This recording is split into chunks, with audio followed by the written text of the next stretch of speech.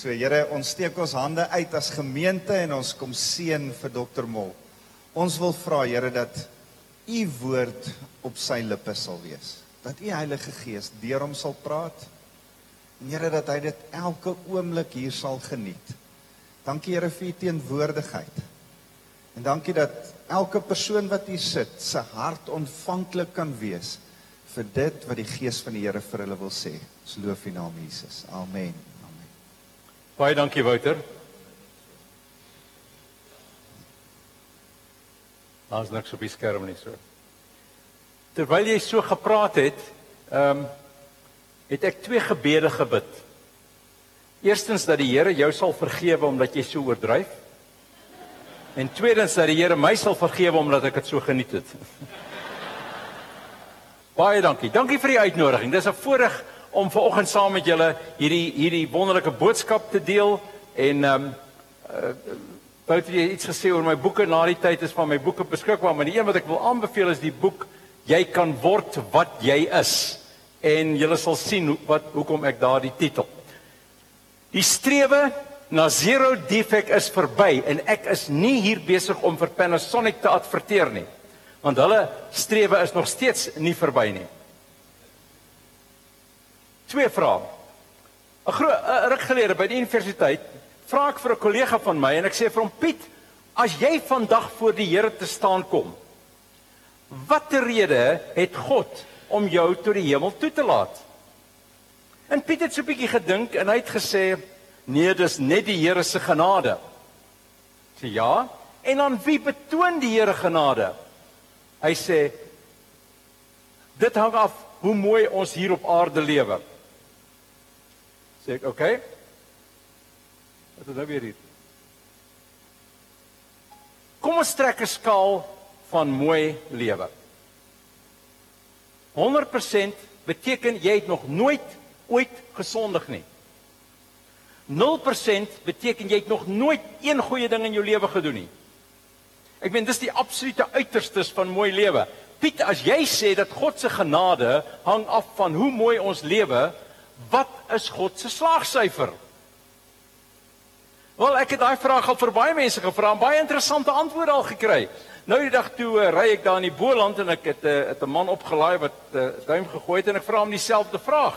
Wat gaan jy sê as die Here vir jou vra, hoekom moet ek jou in die hemel toelaat? Hy sê vir my, meneer, ek sal vir die Here sê, ek is nie 'n sondaar nie. Ek sê, wow, jy's die eerste man wat ek ontmoet het wat nie 'n sondaar is nie. Hy sê, nee meneer, wat ek bedoel, ek is nie 'n groot sondaar nie.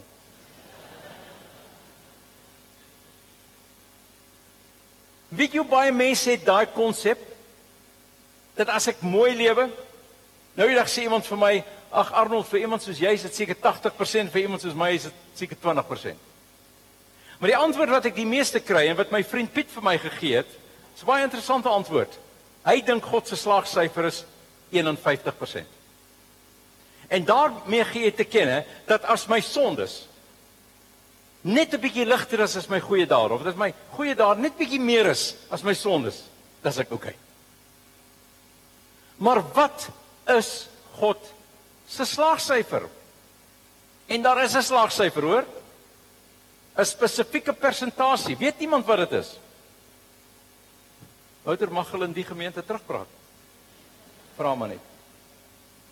Wel, jy gaan God se slaagsyfer vind in Matteus 5 vers 48. Wees julle dan volmaak, soos julle hemelse Vader volmaak is. God is heilig, ons het dit nou net gesing, wonderlike lied gesing, en dankie vir die sangspan wat ons gelei het.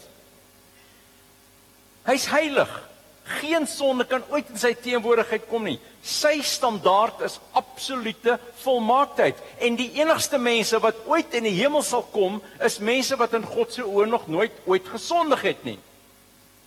Ja, dis 'n klomp nonsens. Kom en ek kan jy hoor hoe sê julle dit? Want wie het al ooit aan daai standaard voldoen? Wel, nie ek nie.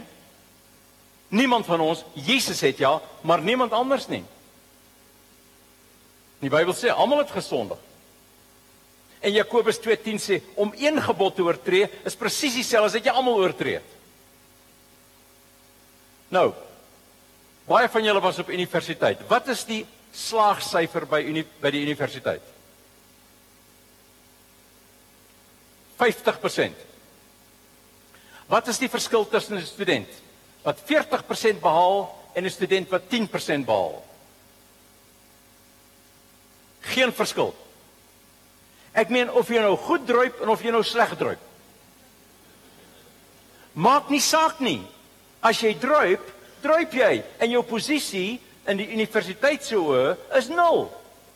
En ek wil vir jou sê, of jy nou 'n mooi lewe lei en of jy nou 'n kriminele lewe lei, sover dit jou ewige bestemming aangaan, maak dit geen verskil nie. Ons posisie voor God is 0, 0, vir ewig verlore. Galasiërs 3:10 sê, elkeen wat nog probeer staat maak op die onderhouding van die wet, om 'n goeie lewe te lei, elkeen wat probeer om 'n goeie te lewe lei, is vervloek. Sjoe, dis sterk woorde hoor, maar gaan lees dit maar self. Nou goed, nie almal leef hieronder nie. Moeder Teresa, jy weet, daai mense, hulle lewer seker daarbo, nie op 100% nie, maar naby. En ek het laas keer 'n paar politici se name genoem toe ek in die moeilikheid, maar jy weet, daar's ouens wat, kom ons noem maar die slegte ouens, die misdadigers. Maar niemand op 0 nie, jy weet, in die slegste ouens daarop iets goed. So, kom ons trek die gemiddelde mens se lewenswandel so ergens in die middel, met sy ups en sy afs.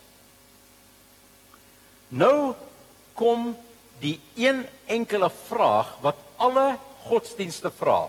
Wat is die kernvraag van alle godsdienste? Maak nie saak watter godsdienst. Almal het hierdie kernvraag. Almal probeer hierdie kernvraag beantwoord. Wat moet ek doen om aan God se standaard te voldoen? Dis die kernvraag. Die moslims sê, wat moet ek doen om in die paradys te kom? Die boeddhiste sê, wat moet ek doen om nirvana te bereik? En in die Christelike wêreld sê ons, wat moet ek doen om in die hemel te kom? Maar die basies is die kernvraag presies dieselfde. En die antwoord is, jy kan slegs een van 2 dinge doen. Daar is geen ander moontlikhede nie. Daar is net hierdie 2 moontlikhede en jy kan nie al 2 doen nie. Jy kan net een of die ander doen om aan God se standaard te voldoen. Die eerste een is, jy kan staat maak op jou eie prestasie. Op jou eie goedheid. Jy kan staat maak op jou geloof. Iets in jou waar jy sê, wow, ek verdien om in die hemel te kom.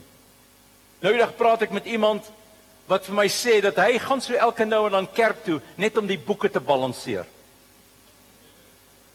En dan hy moet van sy kant daarom iets doen.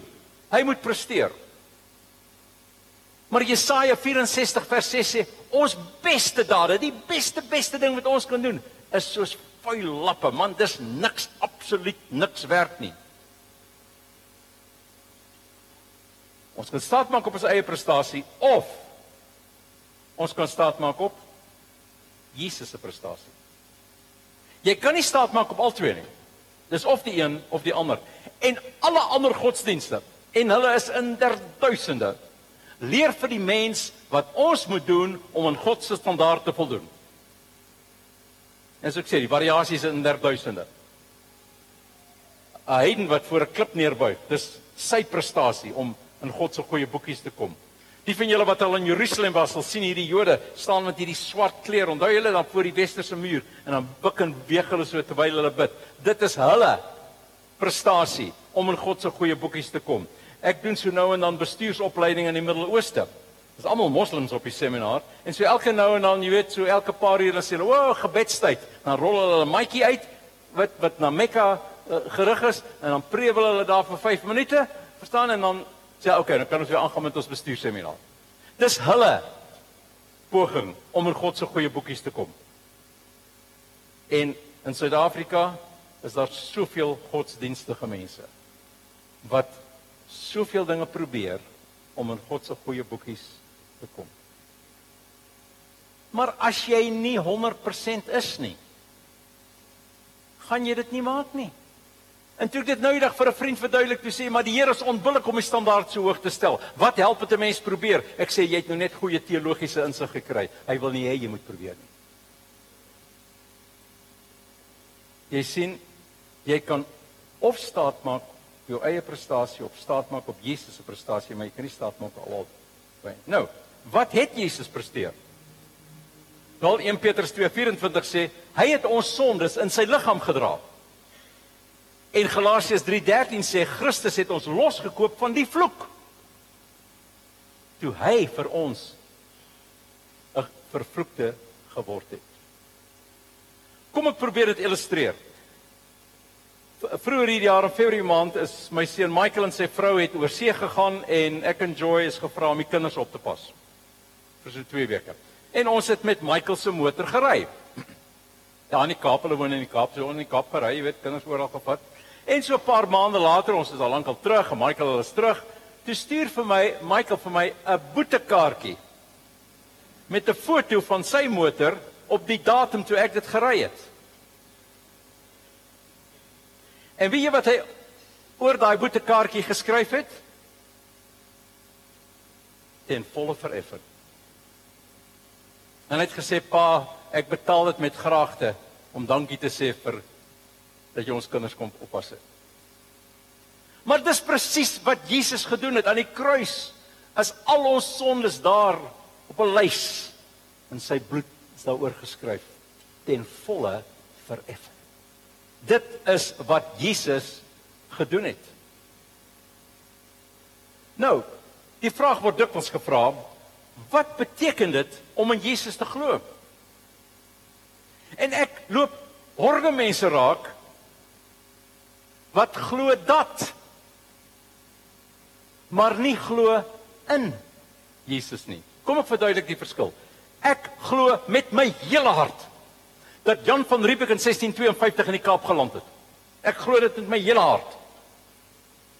Maar ek glo nie in Jan van Riebeeck nie.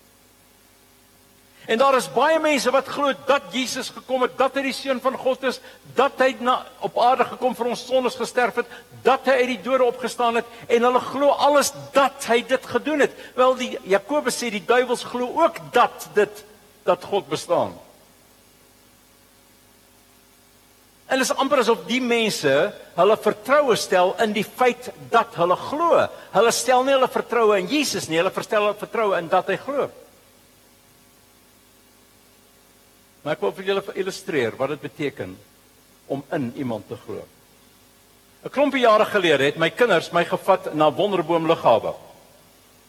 Daar het hulle harnas aan my gesit. Ek weet nie of dit 'n sterk harnas is of wat nie. Ek het nie self uitgetoets nie. En hulle laat my in 'n vliegtuigie klim. En die vliegtuigie styg al hoër en hoër en hoër en op 10.000 voet, die grond amper nie meer kan sien nie, maak hulle die deur oop. En daar sit 'n man agter my met sy bene so wyds uitgestrek en ek sit met my rug na hom toe en hy sê skuif terug teenoor my. En ek doen dit toe en ek hoor klik klik klik klik. Hy sê nou is jy aan my gekoppel. Staan op. Bietjie moeilik as jy 'n ander ou vas is, maar ek het dit reg gekry. Stap na die deur. Spring. En die valskerm is op sy rug.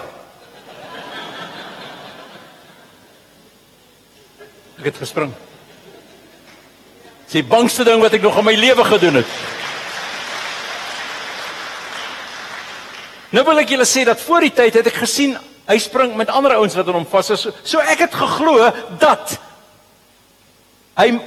iemand wat aan hom gekoppel is veilig weer grond te sal kom. Dit het ek geglo dat. Maar op daai oomblik toe ek spring, het ek in hom geglo.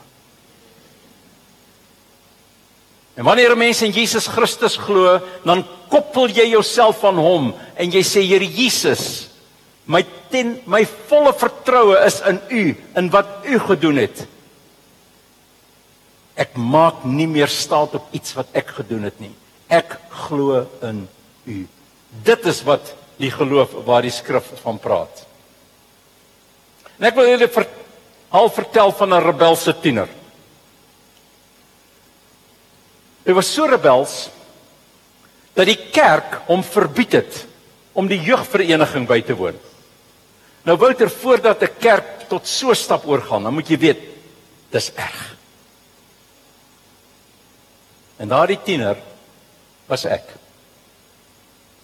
Maar daar is toe 'n jeugkamp oor Paasnaweek en ek het aansoek gedoen om dit by te woon. Hoekom sal 'n ouetjie soos ek 'n Christen tienerkamp wil bywoon? Wel, al die mans weet die antwoord. Die girls. Maar vir watter ander rede sê dit wil doen? En hulle het my toegelaat op voorwaarde dat ek alleen saam met die kampleier in sy tent slaap. Is al maniere hoe hulle beheer oor my kon uitoefen. Maar in daardie kamp was daar 'n spreker, hy was 'n krygsgevangene in die Tweede Wêreldoorlog in Italië, sy naam is Clem Gage. Hy het 'n wonderlike getuienis gelewer, maar een van die dinge wat hy gesê het was, toe hy weggaan oorlog toe, het sy ma vir hom gesê, my seun, al vergeet jy van jou familie, sal ek bid dat jy nooit van God sal vergeet nie. En 3 dae voor daardie kamp het my ouers vir die eerste keer agtergekom watter soort seun hulle het. En my ma het my 'n brief geskryf en gesê, my seun, al vergeet jy van jou familie, kan ons net bid dat jy God nie sal vergeet nie. Dieselfde woorde, en dit het my laat regop sit. En ek het daai aan besef, ek is besig om 'n totale gemors van my lewe te maak. En hy het 'n uitnodiging gemaak, ek het gereageer en ek het gesê, meneer Gage, jy hoef nie vir my die evangelie te verduidelik nie. Ek het in 'n Christenhuis groot geword. Ek weet dat Jesus vir my sondes gesterf het. Ek ken dit als, maar ek sê nou vir jou, meneer Gage, ek kan nie 'n Christen lewe lei nie. Ek het al hoeveel keer probeer. Wel, in die kortste berading wat ek dink hierdie man nog ooit in sy lewe gedoen het, het hy 'n pen gevat en hy het gesê, kan hierdie pen regop staan? Ek sê nee. Hy sê, maar dit staan regop. Ek sê, ja, maar jy hou dit vas. Toe val die skilfers van my oë. En ek het in daai tent op die oewer van die Vaalrivier, naby Kimberley, my knieë gegaan en gesê, Here Jesus, as u my staande sal hou, sal ek regop bly staan. En as u my los, gaan ek val. En dis nou al meer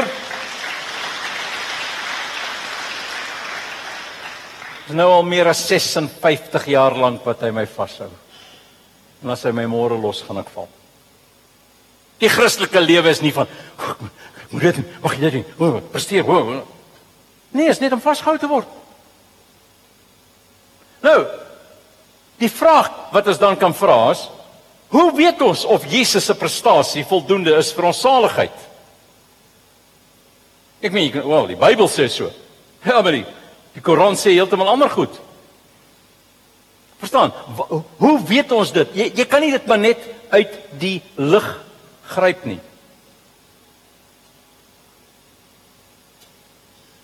Ek weet dit as gevolg van 'n historiese gebeurtenis. Ek weet nie of julle besef dat die Christelike geloof en die Joodse geloof is die enigste 2 godsdienste, as ek daai woord kan gebruik, is nie 'n lekker woord nie, maar as ek daai woord kan gebruik, is die enigste 2 godsdienste wat berus op geskiedenis.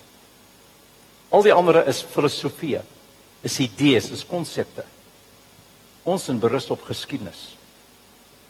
En daar is een geskiedkundige gebeurte wat vir ons die bevestiging gee dat wat Jesus gedoen het genoeg is vir ons saligheid. En dit is die leë graf.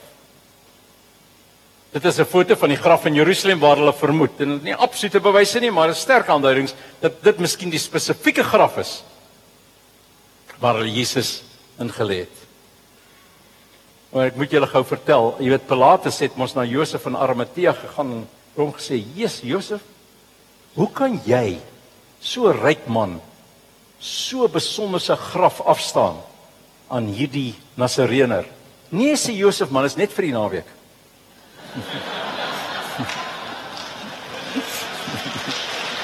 Skus.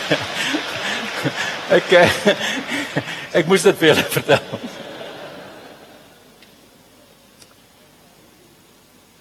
Luister, as die Bybel waar is, het die opstanding plaasgevind. As die Bybel nie waar is nie, het die opstanding nog steeds plaasgevind. Verstaan mooi, ons glo nie in die opstanding omdat die Bybel sê dit het gebeur nie. Ons glo in die Bybel omdat die opstanding wel gebeur het. Dit berus op 'n geskiedkundige gebeurtenis. En die getuienis, die bewyse uit 'n wetsaspek. Sir Lionel Lecoux word beskou as die beste advokaat ter wêreld. Kan maar gaan opkyk in die Guinness Book van World Records. Sê daar is hoegenaamd geen twyfel dat die opstanding van Jesus plaasgevind het nie. Ek is 'n paar jaar gelede was ek die gas op ontbytsake en Dawie Rood het vir my gesê, hoe kan jy wat so intellektuele mens is, glo in sulke, en ek dink hy wou sê nonsens, maar toe sê hy maar sulke dinge, jy weet, oor godsdienst. En my antwoord was, Dawie, die bewyse is so sterk, dat as ek byvoorbeeld die opstanding van Jesus moet ontken, dan verkrag ek my eie intellek. Verstaan, dis nie maar iets dat, ons glo dit, maar jy glo dit, ek glo dit, jy... Nee, daar's sterk intellektuele geskiedkundige bewyse. En ek vra myself soms af, waarom vind sommige mense dan moeilik om te glo, ten spyte van die bewyse? Die antwoord is altyd dieselfde, omdat hulle onwillig is om hulle leefwyse te verander. Dis nie 'n kwessie van ek kan nie glo nie, dis 'n kwessie van ek wil nie glo nie. Want sal dit beteken ek moet myself bekeer. OK, kom ons gaan terug na die grafiek. Wat word van ons posisie wanneer ons daardie sprong van geloof neem? Ons posisie op hierdie stadium is 0. Maar nou kom 'n persoon op die punt waar jy daai sprong van geloof neem. Wat word van ons posisie? En die antwoord is, hy skiet oombliklik, in 'n oogwink, op van 0 na 100%. En die posisie van die gelowige in Christus is dat ons volmaak is. Want God sien nie meer 'n sondige Arnold Mol nie. God sien 'n volmaakte Jesus Christus en ek is in Christus. En dus die stelling dat die enigste mense wat ooit in die hemel sal kom, mense is wie in God se oë nog nooit ooit gesondig het nie, is 'n ware stelling. Want sover dit God aangaan, het ons aan sy vereistes voldoen. Luister na Romeine 8 vers 4. En ek moet dit uit die ou vertaling aanhaal. Die Engelse vertaling vertaal dit baie meer akkuraat. Die nuwe vertalings in Afrikaans het dit nie akkuraat vertaal nie. Die eerste 3 versies van Romeine 8 praat van wat Jesus namens ons gedoen het. En dan sê vers 4, sodat die reg van die wet. Die Engelse vertaling sê, so that the righteous requirements of the law. Die wetlike vereistes van die wet vervul kan word in, kom aan, wat is die volgende woord? In Christus, reg? Verkeerd. In ons. Is dit nie die mees ongelooflikste waarheid? Dat omdat wat Jesus vir ons gedoen het, is die vereistes van die wet ten volle nagekom in ons. En daarom sê Hebreërs 10 vers 14, ook uit die ou vertaling, deur een offer het hy vir altyd volmaak. Die wat geheilig word. Kan ek gou sien, hoeveel mense hier in God se oë is volmaak? Sal julle net die hande opsteek? OK, daar is so 43 gelowiges in jou gemeente, Bouter. Mense, verstaan jy nie? As jy 'n kind van God is jy in God se oë volmaak. Mag julle haleluja uitroep in hierdie kerk? Dis maar net Hebreërs vir hoera. Dis die mees ongelooflikste waarheid. Geen wonder om met die evangelie wat uit die Griekse woord van evangelion kom, wat beteken goeie nuus. Ons is volmaak in God se oë, as gevolg van wat Jesus gedoen het. Nou, die vraag is nou, hierdie lewenswandel, hierdie een, wat word van hom? Ekskuus, ek kom uit een gespring. Wat is die gelowige, dat is net hier terugkom, wat is die gelowige se regsposisie in God se oë? Is ons skuldig, maar nie gestraf nie, omdat Jesus die straf gedra het, of is ons onskuldig? Kom aan, wat is ons regsposisie? Onskuldig. En is presies wat hy woord beteken, regverdigmaking, of die nuwe vertaling sê vryspreking. Daar is geen veroordeling vir die wat in Christus Jesus is nie. Geen. Nou hoekom veroordeel ons onsself dan so dikwels? Want ons glo nie wat sy woord sê nie. Daai sprong, in Engels justification, Afrikaans vryspreking, is presies wat dit is.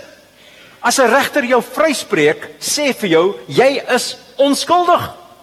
Mense, dit is ons evangelie, dit is die goeie nuus. Sjoe. Ok, hier kom nog 'n vraag. Julle weet, jy moet soveel vrae beantwoord nie, né? Sê my, word ons vrygespreek deur geloof of deur genade? En dit kan nie albei wees nie. Ok, ons gaan 'n opname maak. Wie sê dis deur genade? Ok, wie sê dis deur geloof? En wie het nie 'n klou nie?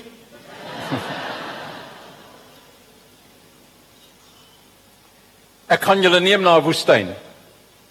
'n Man is besig om te kruip, hy's ontwater, hy's besig om te sterwe, met sy laaste bietjie krag, kruip hy oor 'n duin, en daar is 'n pragtige oasis van helder water.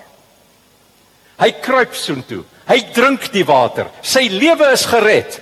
Wat het hom gered? Die water of die drink?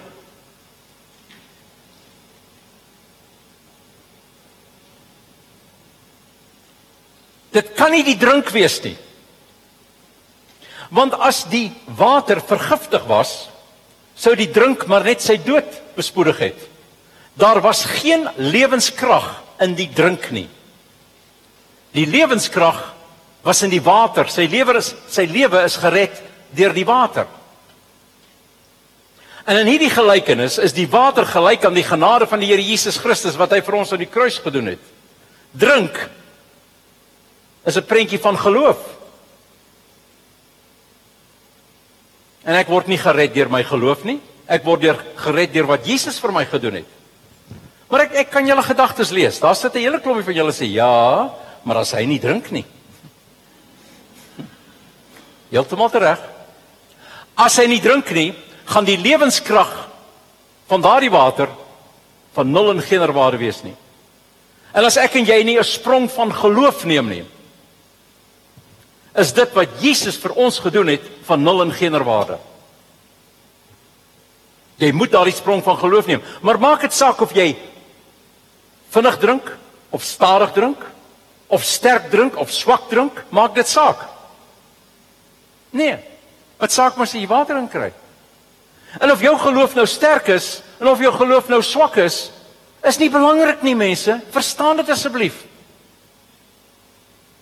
'n Vader het van 'n besete seun het na Jesus toe gekom en gesê, Here, kan u my seun genees? En Jesus het gesê, kan. Alles is moontlik vir die wat glo. En die Vader sê, Here, ek glo. Help my ongeloof. En julle onthou Jesus se antwoord, hy het gesê, jammer hoor, ek kan jou nie genees nie. Jou geloof is nie sterk genoeg nie. Onthou julle? Ek hoop nie so nie. Nee, Jesus het die seun genees. Hoekom? Want die krag lê nie in die Vader se geloof nie. Die krag lê in Jesus. En moet dat niemand julle ooit intimideer om te sê dat as jy nie 'n antwoord op gebed kry nie, dat dit is omdat jou geloof nie sterk genoeg is nie. Want dan beteken dat geloof word maar niks anders as 'n vorm van prestasie nie. As jy nou sterk geloof nie, is nie belangrik nie. Natuurlik, na mate ons geloof sterker word, na mate ons groei, ja, daar is daar baie seëninge daaraan verbonde. Ok, nou terug by hierdie lewenslyn. Ek het nou 'n bietjie vooruit gespring, hierdie lyn. Wat word van daardie lewenswandel se lyn? Gaan hy op? Gaan hy af? Of gaan hy reguit? Kom aan. Hy kan nie afgaan nie. Jy kan nie 'n swakker, 'n slegter lewe begin lei na jou vertroue in die Here Jesus gestel het en weggedraai het van jou sondes nie. Jy kan nie eers aangaan Want die skrif sê, die wat in Christus is 'n nuwe mens. Dit moet opgaan. Goed, nou is die vraag, skuins op of reguit op? Kom aan, wie sê reguit op? OK. Wel, as dit beteken dat ons lewenswandel reguit opgaan, dan beteken dat ons in ons lewenswandel ook volmaak is. En dit is nie waar nie. Vra maar vir my vrou. 'n Persoon met 'n slegte humeur, wat sy geloof in Jesus Christus stel, is nou 'n sleg gehumeurde Christen. A badly tempered Christian. Oh, hy het nou die bronne om daardie humeur te oorwin. Verstaan? Nee. Dis daai proses. Ekskuus. Dis 'n groeiproses, ook maar met sy ups en downs. En die Bybel noem dit heiligmaking. Dis genoeg om enige mens af te skud. Maar heiligmaking is eenvoudig die proses om te word wat ons reeds is. Dis hoekom die titel van my boek is, Jy kan word wat jy is. Nou, grammatikaal is dit teenstrydig. Ek meen, hoe kan jy word wat jy reeds is? Ek meen, dit maak nie sin nie. Wel, ek gaan julle kennis van die Britse vorstehuis uittoets. As Koningin Elizabeth, Prins Charles en Prins William vandag in 'n tragiese ongeluk sou omkom, wie sou die vors van Brittanje gekroon word as gevolg? Weet iemand? Die ouetjie. Prins George. William se seun. Hy is die volgende in lyn. Hy's 5 jaar oud. Hulle sal 'n kroon op sy kop sit in Westminster Abbey. Hulle sal die volkslied sing, God Save the King, en aan George dink. Maar hy sal nie funksioneer as koning nie. Die reël sê dat as so iets sou gebeur, sal 'n regent in sy plek aangestel word. Miskien iemand soos Prins Andrew, wie weet ook al. Om as koning te funksioneer, totdat George die ouderdom van 21 bereik. Met ander woorde, as dit sou gebeur het, sou George deur die proses gegaan het om te word in die praktyk, wat hy reeds is in posisie. Dit, mense, is die Christelike lewe. Die proses om te word in praktyk, wat jy reeds is in posisie. In posisie is jy reeds volmaak, in praktyk nee nog nie. En kan ek byvoeg, as daar nie 'n opwaartse groei is nie, dan moet jy jouself ernstig afvra of jy werklik 'n kind van God is. Want 1 Johannes 5:18 sê, ons weet dat iemand wat uit God gebore is, sal nie doelbewus voortgaan in sonde nie. Doelbewus. Ja, ons sondig nog. Ja, ons struikel nog. Dis verseker. Maar om doelbewus, mense wat sê, ek weet dis sonde, maar ek gaan dit doen, want die Here sal my vergewe, is nie kinders van God nie. Ek sê dit nie, die skrif sê dit. Nou, gaan hierdie twee lyne ooit by mekaar uitkom, daai twee? En 'n goeie Suid-Afrikaanse antwoord is, ja, nee.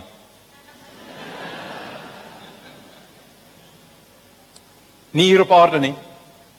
Kan baie naby kom. Dit is moontlik om werklik 'n goddelike lewe te lei. Maar sal dit nooit volmaak nie. En so elke nou en dan struikel ons maar. Maar die dag wat Jesus weer kom, in die wolke, of by wyse van die dood om ons te kom haal, gaan ons in 'n oogwink volmaak wees. Ons praktyk sal dan ook volmaak wees, en die Bybel noem dit verheerliking. Ons gaan wees vir ewig, soos hy. Is nie iets om na uit te sien nie. Ek kan nie wag nie. Hierdie wêreld het niks om vir my aan te bied nie. Ek wil by my Here wees. Ek wil soos hy wees. In Johannes 3:2 sê eenvoudig, ons weet, ons sal soos hy wees. Wel, laat ek klaarmaak. Kom ons kyk na twee mense. Kyk na meneer A. Kyk wat so 'n ongelooflike mooi lewe lei hy. Voorbeeldig, pragtig. Die soort mens wat jy altyd wil voorhou as 'n voorbeeld vir jou kinders om na te volg. Maar op wie maak hy staat? Op wie maak hy staat? Op homself. Hy het nog nooit op daai punt gekom nie. Kan julle sien? Wie aan die ander kant, op daai vlak, beslis 'n misdadiger. Maar in die tronk het hy tot bekering gekom. En nou begin die Here werk aan sy lewe. En daar's baie dinge, hy moet nog baie groei, hoor. Wie lei die mooier lewe as ons hulle vergelyk op die skaal van mooi lewe? A. Kyk, A is hier by die 90%, B is maar hier by die 40%. A lei beslis 'n mooier lewe. Maar as God na A kyk, waar sien hy hom? 0. As God na B kyk, waar sien hy hom? 100%. Want die besluit waar ek en jy die ewigheid sal deurbring, hang nie af van ons lewenswandel nie. Dit hang af van ons posisie. Jy is of in Adam, of jy is in Christus. En jou lewenswandel is maar net 'n weerspieëling van jou posisie. 1 Johannes 5:12 sê, wie die seun het, het die lewe. Wie die seun nie van God het nie, het ook nie die lewe nie. Daar's niks hier oor lewenswandel nie. Alles hier oor posisie. Wel, daar het julle die goeie nuus in 'n grafiek. Dit is 'n unieke boodskap. Want alle ander godsdienste het prestasie, beloning, stelsels. Jy kan nie die Christelike geloof vergelyk met enige ander nie. Al twee teenoorgestelde dinge kan nie altyd waar wees nie. En alle ander godsdienste sê, jy moet presteer, jy sal beloon word. En saligheid, en ek sit saligheid in aanhalingstekens, hang af van die mense goedheid. Hoe goed jy is. Die Christelike geloof is die enigste godsdiens wat op genade berus. Saligheid hang af van God se goedheid, nie van ons nie. En die implikasie is dat elke mens neem 'n besluit. Nie moet 'n besluit neem, net klare besluit geneem. Of jy plaas jou geloof in Jesus, of jy maak staat op jou eie goedheid, of jy maak staat op jou eie geloof, die feit dat jy glo. Maar jy kan nie neutraal bly nie. Jesus het self gesê, wie nie vir my is nie, is teen my. En om nie 'n besluit te neem nie, is dieselfde as om hom te verwerp. En daarom pleit ek by julle, as jy nie seker is dat jy daai sprong van geloof neem, gaan huis toe, gaan val op jou knieë en pleit vir genade by God, dat hy jou sal vergewe en dat hy in jou lewe sal kom en jou lewe sal regeer. En die van julle wat wel kinders van die Here is my pleidooi, gaan kyk na wat jy is, jou posisie, en tree daar volgens op. Kom ons buig net die hoofde. Vader, ons is net altyd verstom oor hierdie waarhede. Verstom oor wat U vir ons gedoen het. Verstom dat U ons as volmaak sien. En Here, ons besef so dikwels dat ons onsself in so swak lig sien. En U sien ons baie, baie anders. Here, gee ons die genade om onsself te sien soos U ons sien. En om dan daar volgens op te tree, sodat U verheerlik sal word. En daarom vra ons dit in U naam. Amen.